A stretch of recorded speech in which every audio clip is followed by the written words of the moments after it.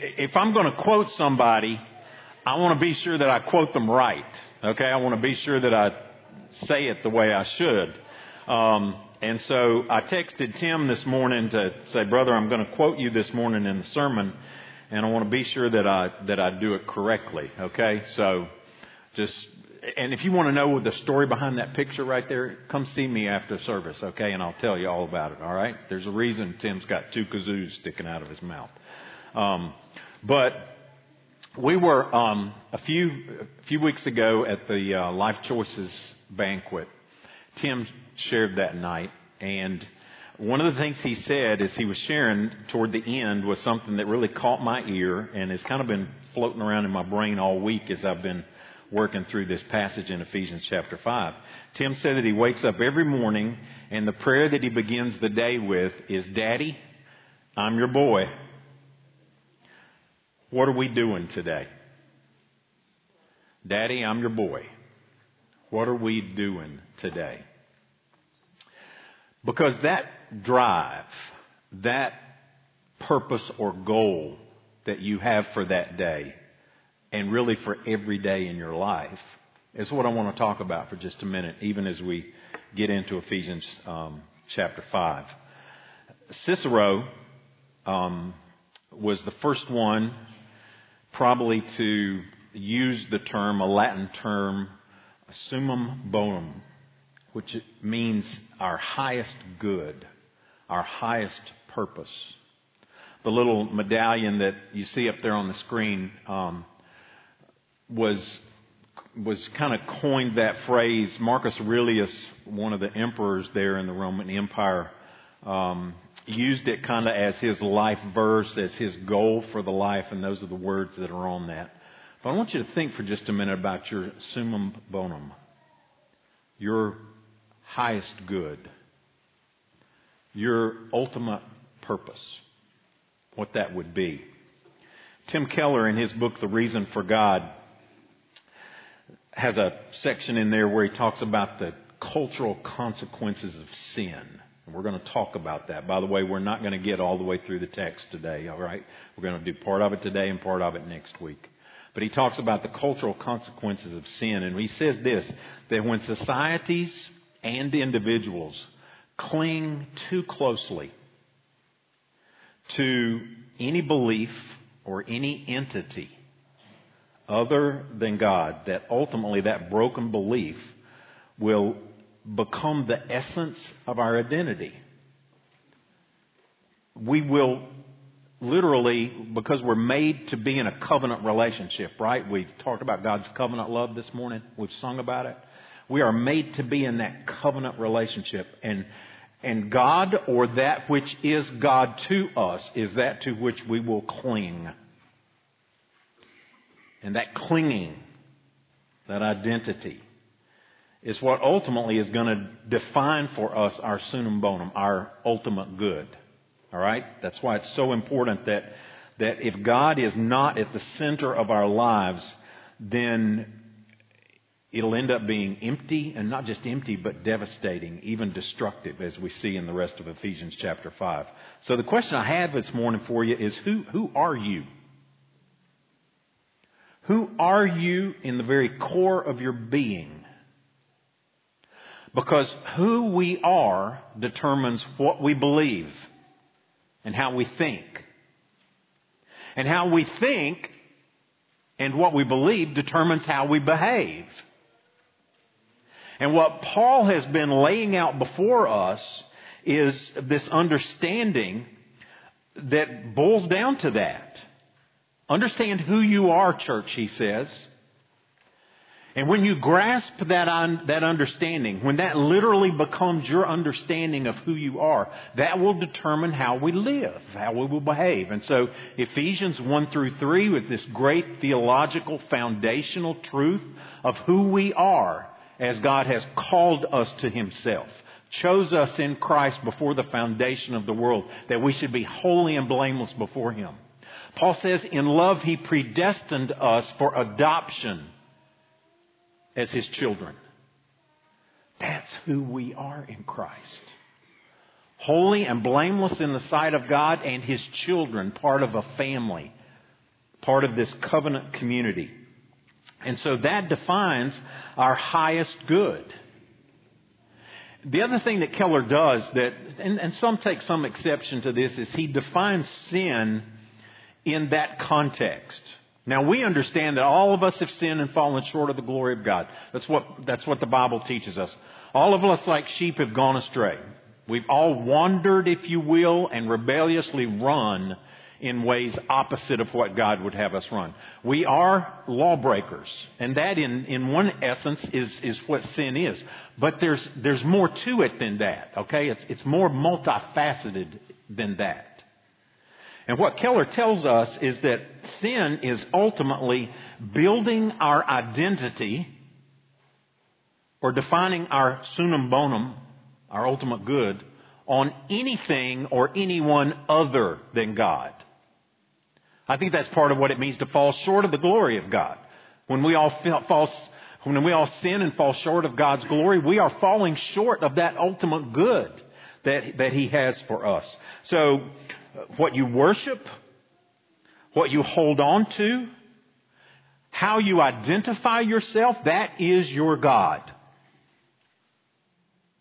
And so, with that understanding in mind, the text today is really, really practical. Just look at those pictures for just a second and think about life. Think about parenting. Think about the roles of adults.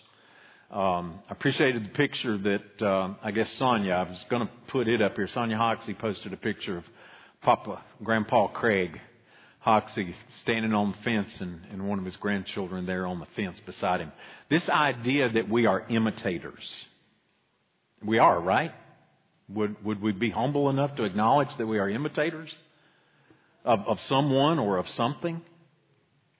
And this idea that is before us here is that because we are God's children, if you're in Christ today, then that's your identity. All right? You're a citizen of His kingdom. You're a child of God. And as such, we are called to imitate Him. We're called to be radically different, in fact, even rebellious against the culture in the way we live, as we'll see in the rest of this passage.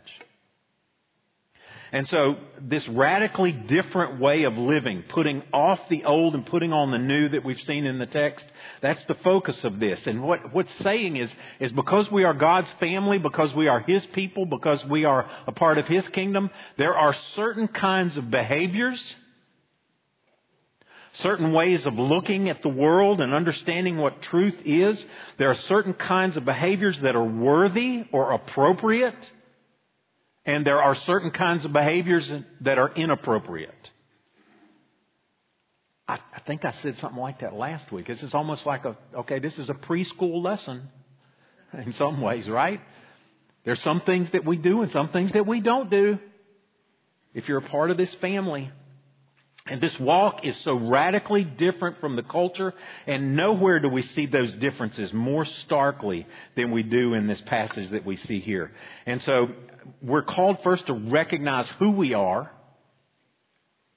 and then respond with right belief, right thinking, which leads to right living. So, imitate God. Therefore, be imitators of God as beloved children, and walk in love as Christ loved us and gave Himself up for us, a fragrant offering and sacrifice to God. A little theology lesson here, okay? A little systematic theology. We've had our Latin lesson already, so a little systematic theology. Our statement of faith here at Westwood, as a Southern Baptist Church, is the Baptist Faith and Message 2000. Look on the screen and follow along. This is what we believe about the nature and the character of God. There is one and only one living and true God. He is an intelligent, spiritual, and personal being. The Creator, Redeemer, Preserver, and Ruler of the universe. God is infinite in holiness and all other perfections. God is all-powerful and all-knowing, and His perfect knowledge extends to all things, past, present, and future, including the future decisions of His free creatures. To Him we owe the highest love, reverence, and obedience. The eternal triune God reveals Himself to us as Father, Son, and Holy Spirit with distinct personal attributes, but without division of nature, essence, or being. The Westminster Confession goes a little further in what it says about who we are. And I won't read the whole thing, but the Westminster Confession says there is but one only living and true God, who is infinite in being and perfection, of most pure spirit, invisible, without body, parts, or passions, immutable, immense, eternal, incomprehensible, almighty, most wise, most holy, most free, most absolute, working all things according to the counsel of His own immutable and most righteous will, for His own glory, most loving, gracious, merciful, long-suffering, abundant in goodness and truth, forgiving iniquity, transgression, and sin. I'll stop reading that part. So here's the point that I want to make. There are incommunicable traits that God possesses, meaning He has them, and we don't and won't. All right? Certain characteristics of God are His alone, as these statements of faith very beautifully describe for us. All right? He is, as we see, He is infinite. We're not. He is perfect. We're not. He is invisible. We're not. God's incommunicable attributes include His power. He's omniscient. His knowledge. He's omnipresent. He's infinite in His being and in His perfection. He alone is all sufficient. All right? He doesn't need us for His glory. He shares His glory with us. There are, though, those communicable traits, those traits that He graciously shares and, in fact, places in us as part of being made in His image. And these statements talk about that. His moral attributes are those communicable traits, okay? The fact that He is love and good and kind. God is all wise. And He graciously shares that wisdom with us, right? James says that if we lack it, we can ask for it, and He gives it in abundance. He is all wise. God is holy. And He calls us to partake in, receive, share in that holiness. All right? He is the triune God. He is unified. And Jesus uses that unity as an example of the unity that we're to have within the body of Christ. Bound together. Different colors, different languages, nationalities, all those differences, yet bound together by the gospel. Unified. Jesus prayed, make them one as we are one. He also shares with us His forgiveness. This forgiveness character trait of God is one that He shares with us. Chapter 4, we just ended up with that last week. We're to be forgiving as God in Christ forgave us, and His love. His love defines what true love is. And His love is that which fuels us. Jason, I think you even prayed this, that it's that fountain out of which our love flows. So we are called to imitate God today. We're called to imitate Him in His love first. All right? And we will see within the rest of this passage down through verse 7 and even following that we are called to live as children of light. God has taken us, transferred, whichever term you want to use, out of the kingdom of darkness into the kingdom of His beloved Son. Out of darkness into light. And life in the light looks different than life in the dark, right?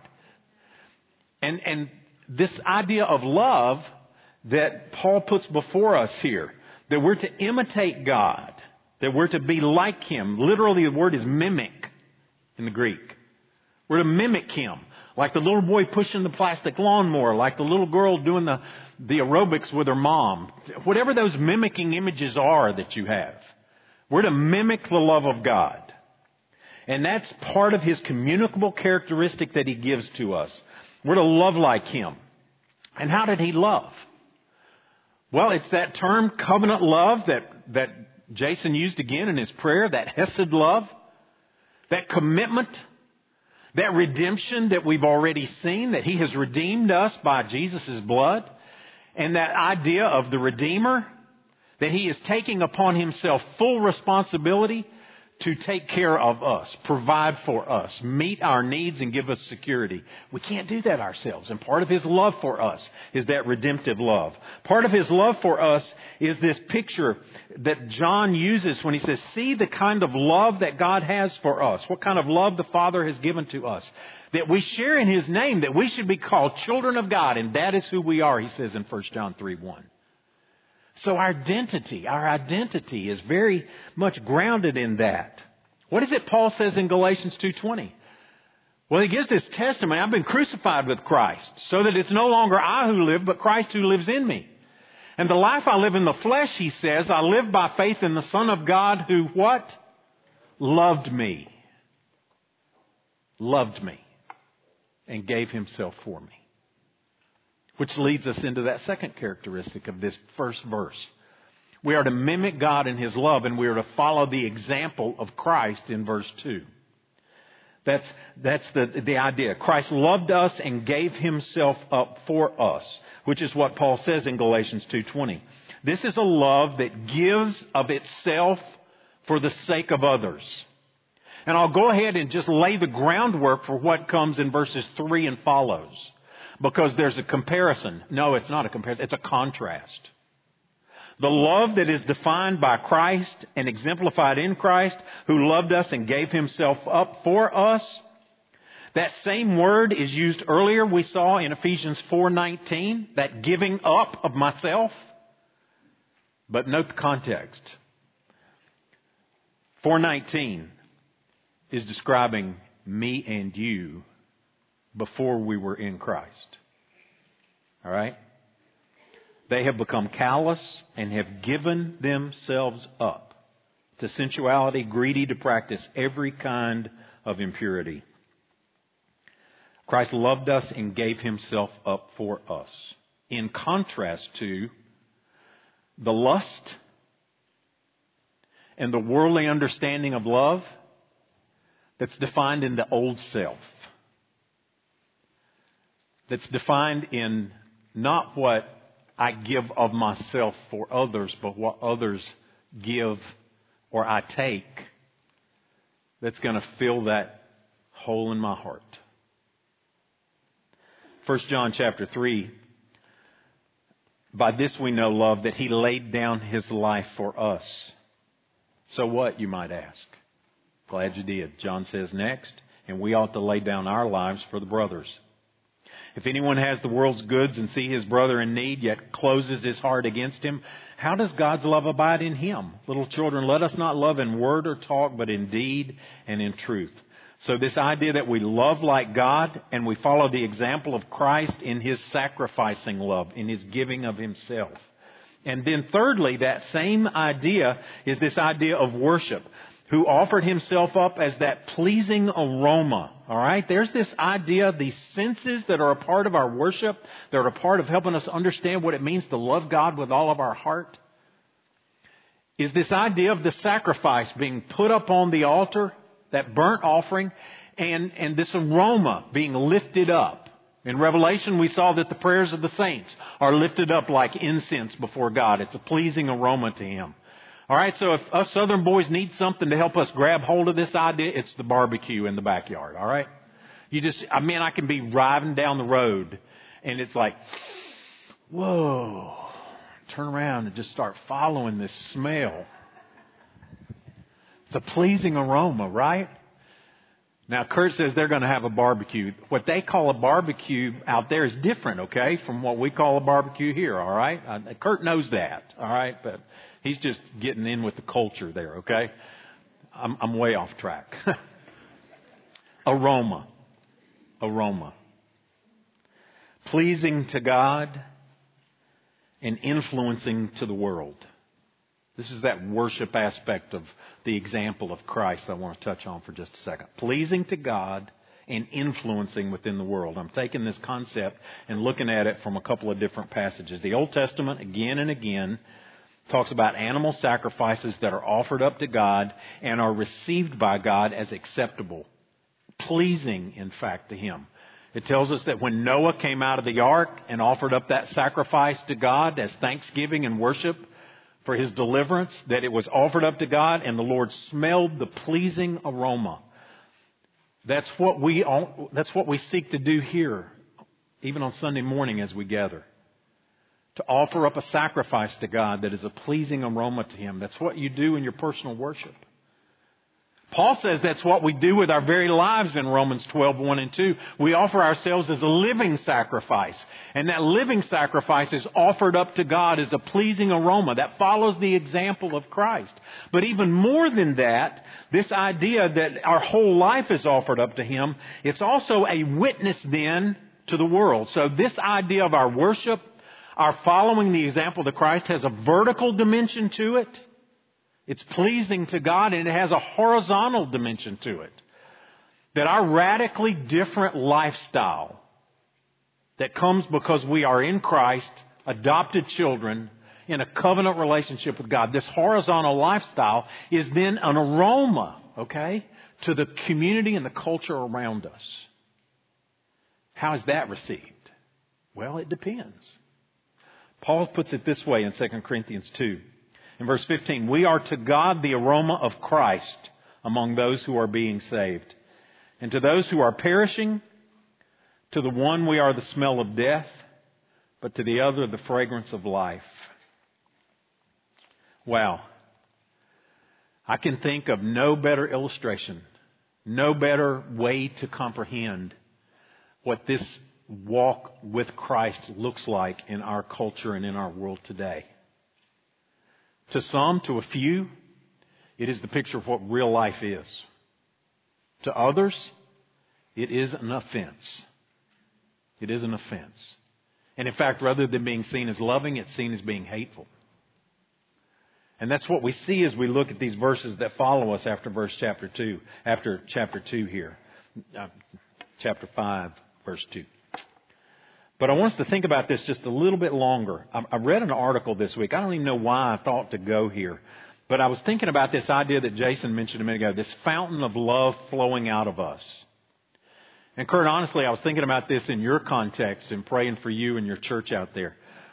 Because this idea of love is morally beautiful to everybody. Everybody. Regardless of your religion, regardless of your faith system, regardless of your understanding of who God is. This idea of love. Even as I was reading this week in an atheist manifesto, this idea of love is one that is so tightly held to. And here's what this article was written by a guy named Frank Zindler, who is the former president of the American Atheist Association.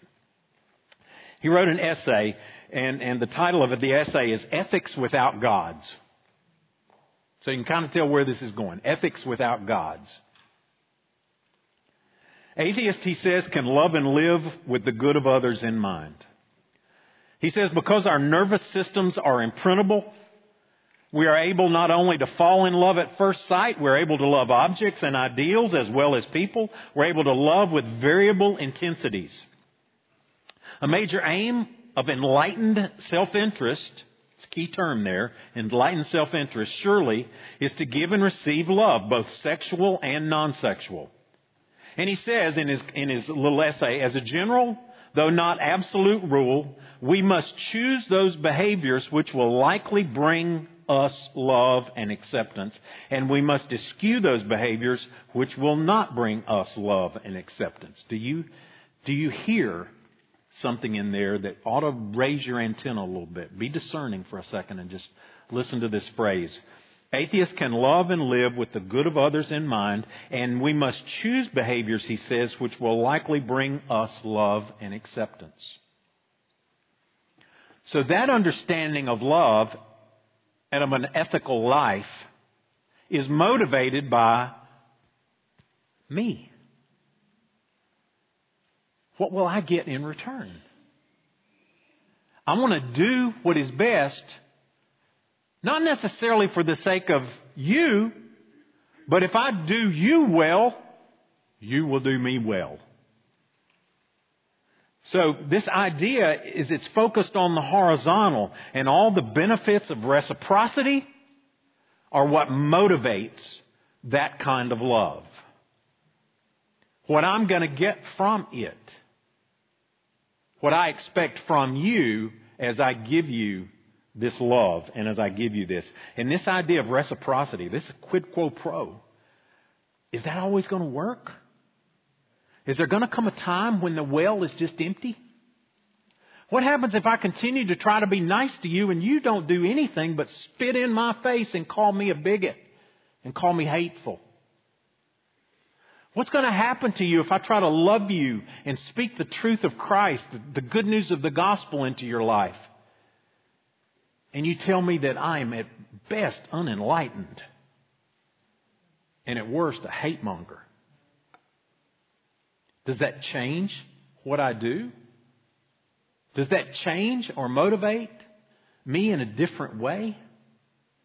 Not if I am rooted and grounded in Christ and His love is indeed the fountain from which that is flowing out. If I'm living for the sake of morality, my focus is rules. My focus is your morals or the morals of those around me. Yes, sin is breaking rules. But Keller nails it when he says, if that's all that sin is, then heaven's filled with Pharisees. That's not his words but mine. Because there were no better rule keepers than the Pharisees. And yet Jesus said they're like a tomb with rotten dead bones on the inside. So this moral focus has to be much more than just the morality. It's focused on the very character of God and the truths of the gospel. We love because we have been loved, not so we will be loved. Do you see that, church? Do you see that picture that we have here? And it fits in such a beautiful context with the whole passage that we've been looking at, even as chapter 4 finished. And I thought about this. I thought about not even sharing this story, but I really think it's important to us to think about this example of this love and forgiveness that is so Christ-like. It comes from the life of Corrie ten Boom. You may have heard this. Corrie ten Boom was a survivor of the Nazi concentration camp at Ravensbrück. I'm just going to read you a little bit out of her autobiography. It said, it was in a church in Munich that I saw him, a balding, heavy-set man in a gray overcoat, a brown felt hat clutched in between his hands. People were filing out of the basement room where I'd just spoken, moving along the rows of wooden chairs to the door at the rear. It was 1947, and I had come from Holland to defeated Germany with the message that God forgives. It was the truth they needed most to hear in that bitter, bombed-out land, and I gave them my favorite mental picture. Maybe because the sea is never far from a Hollander's mind, I like to think that that's where forgiveness of sins, where forgiven sins are thrown. When we confess our sins, I said, God cast them into the deepest ocean, gone forever. The solemn German faces, she says, stared back at me, not quite daring to believe. There were never questions after a talk in Germany in 1947. People stood up in silence. In silence, they collected their wraps, and in silence, they left the room. And that's when I saw him, she writes, working his way forward against the others.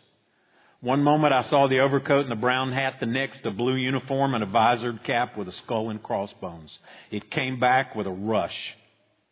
The huge room with its harsh overhead lights, the pathetic pile of dresses and shoes in the middle of the floor, the shame of walking naked past this man.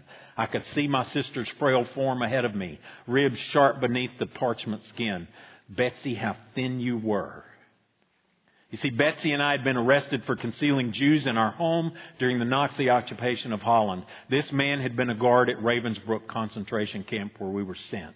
And now he was in front of me, hand thrust out. A fine message, Fraulein. How good it is to know that, as you say, all our sins are at the bottom of the sea. And I, she says, who had spoken so glibly of forgiveness, fumbled in my pocketbook rather than to take that hand. He would not remember me. How could he remember one prisoner among the thousands of women? But I remembered him. I remembered the leather crop swinging from his belt. And it was the first time since my release that I'd been face to face with one of my captors, and my blood seemed to freeze. You mentioned Ravensbrück in your talk, he was saying. I was a guard there. So no, he did not remember me. But since that time, he went on, I've become a Christian. I know that God has forgiven me for the cruel things that I did there, but I would like to hear it from your lips as well, Fraulein. And again, his hand came out. Will you forgive me? She says, I stood there, I, whose sins had every day to be forgiven and could not. Betsy had died in that place, and could he erase her slow, terrible death simply for asking for forgiveness? She said it could not have been many seconds that he stood there, hand held out, but to me it seemed like hours as I wrestled with the most difficult thing I had ever had to do. For I had to do it, and I knew that.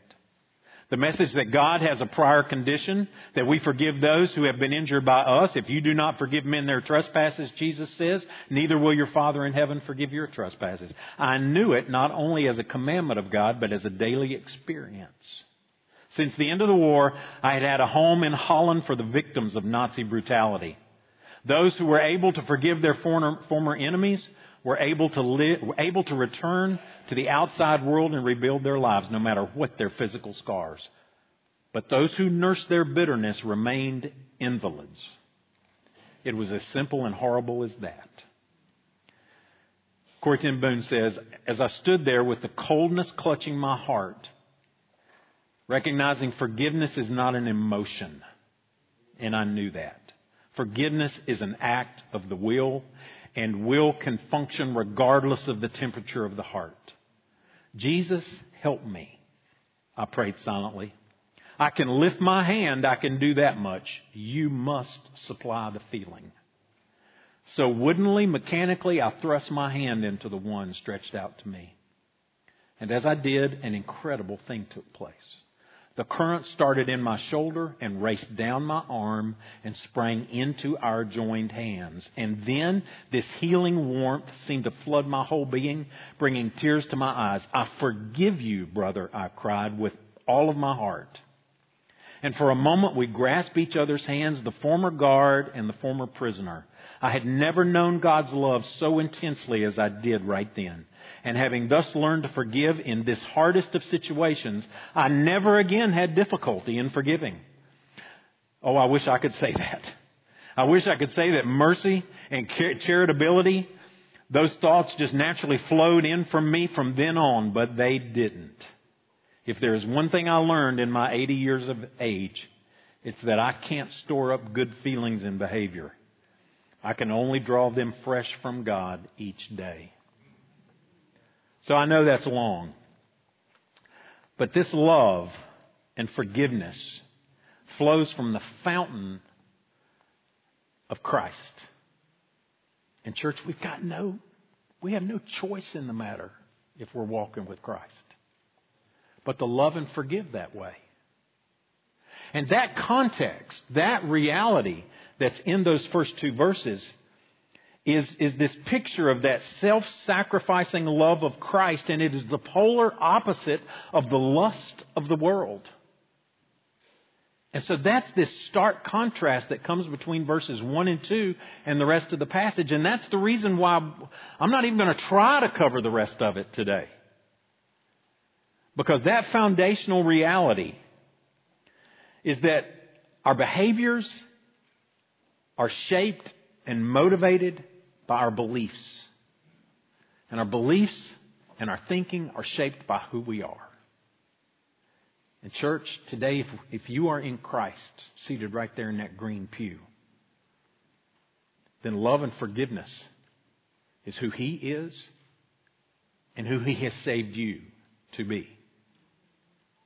And that's the calling that we have. And what follows here, this inward view, this self-serving view of who I am and my sexuality and my pursuits. This view that my identity is in someone or something other than Christ is the view and the understanding of the culture around us. And I fear that too often our views on that as Christians are moralistic more than they are gospel-centered. Meaning we're ready to gather around that woman caught in adultery that Jesus was with. And we're ready to pick up the stones. And we need the Holy Spirit to take the Word of God and speak it into our hearts and say, you who are without sin, be the first one. And so this foundational truth of the love and forgiveness of God is so important for us as we step into these next verses, which take us right into the middle of our culture. Right into the middle of what's going on around us. Because our culture has bought into the lie that my identity is not who I am made in the image of God. My identity is who I am as a sexual being. Who I am as based on my feelings. Who I am is based on what you say I ought to be. And what I think I need to do to be accepted by this larger group, this larger culture around me. That's the enemy's lie. That's not the gospel truth. And before we go trudging into this culture with the good news, we have to have that foundation of this agape covenant love so that we can speak the truth in love. We can speak into it with relevancy. We can speak into it with boldness. We can speak into it with a radical, indeed rebellious idea of what this culture wants to receive. Listen, walking with Christ is not just countercultural. It is rebellion against the culture around us. And that's what He's called us to. But He's called us to do it not as moralistic Pharisees, but as sinners who have been forgiven, who are making it a constant, continual practice of repentance, and then humbly, with Christ-like love, standing before a culture and offering them so much more. Offering them so much better. Offering them an understanding of who they are that a lost and dying world around us just can't touch. So, that's where we'll go next week. And that's where we are today. So the invitation today, first off, is just simply, have you received this love and forgiveness? Has the enemy whispered into your eyes, whispered into your heart, or the culture whispered into your heart, you've gone too far. You're hopeless. That's just some crazy preacher up there speaking. No. The God who made you in His image speaks through His Word to say to you, I have loved you with an everlasting love. And I've loved you even when you were still sinning enough to send my Son to redeem you out of that lifestyle, offer you forgiveness and wholeness, and let you really see what your sunum bonum is. Your highest pursuit is living for and loving the God who created you. And through Christ, that invitation is extended to you. And church, our application of this may be to get the giant log out of our stinking eyes so that we can begin to love and serve the community around us. To recognize that we've not loved the way Christ has called us to love. And maybe it goes deeper than that. Maybe there is within you some semblance of what Corrie ten Boom experienced that day. And you just don't see it within you to be able to forgive. Guess what? It ain't there. You can't. And that first simple step of obedience, going to that individual, addressing that situation, simply lifting up your cold wooden hand and asking God to empower it through His warm, loving Holy Spirit love. Maybe that's the step you need to take this week. Let's pray. Lord God, thank you for your word today, that it is a light to our feet, it's a lamp to our path, it is the mirror through which we look into and by the light of your Spirit see ourselves. It is the means by which, it is the picture of love that we need to be reminded of this morning, God. It is the picture of forgiveness that we need to have burned into our hearts. Lord, I pray for your church this morning that we would just, oh God, I pray you'd restore to us the joy of your salvation. Remind us, Lord, of how gracious and good you have been to us in forgiving us of our sin, in calling us to yourself as your children, in giving us the gift of salvation when we deserved the punishment of hell. Thank you for that. And Father, I pray today for your Holy Spirit to work in each heart that's in this place, to the end that you'll be glorified. Perhaps a soul here today would be restored and saved in the grace of Christ. And this message, God, would be that which we take out of this building into the culture and community around us. And we humbly pray that, Lord, for Jesus' sake. Amen.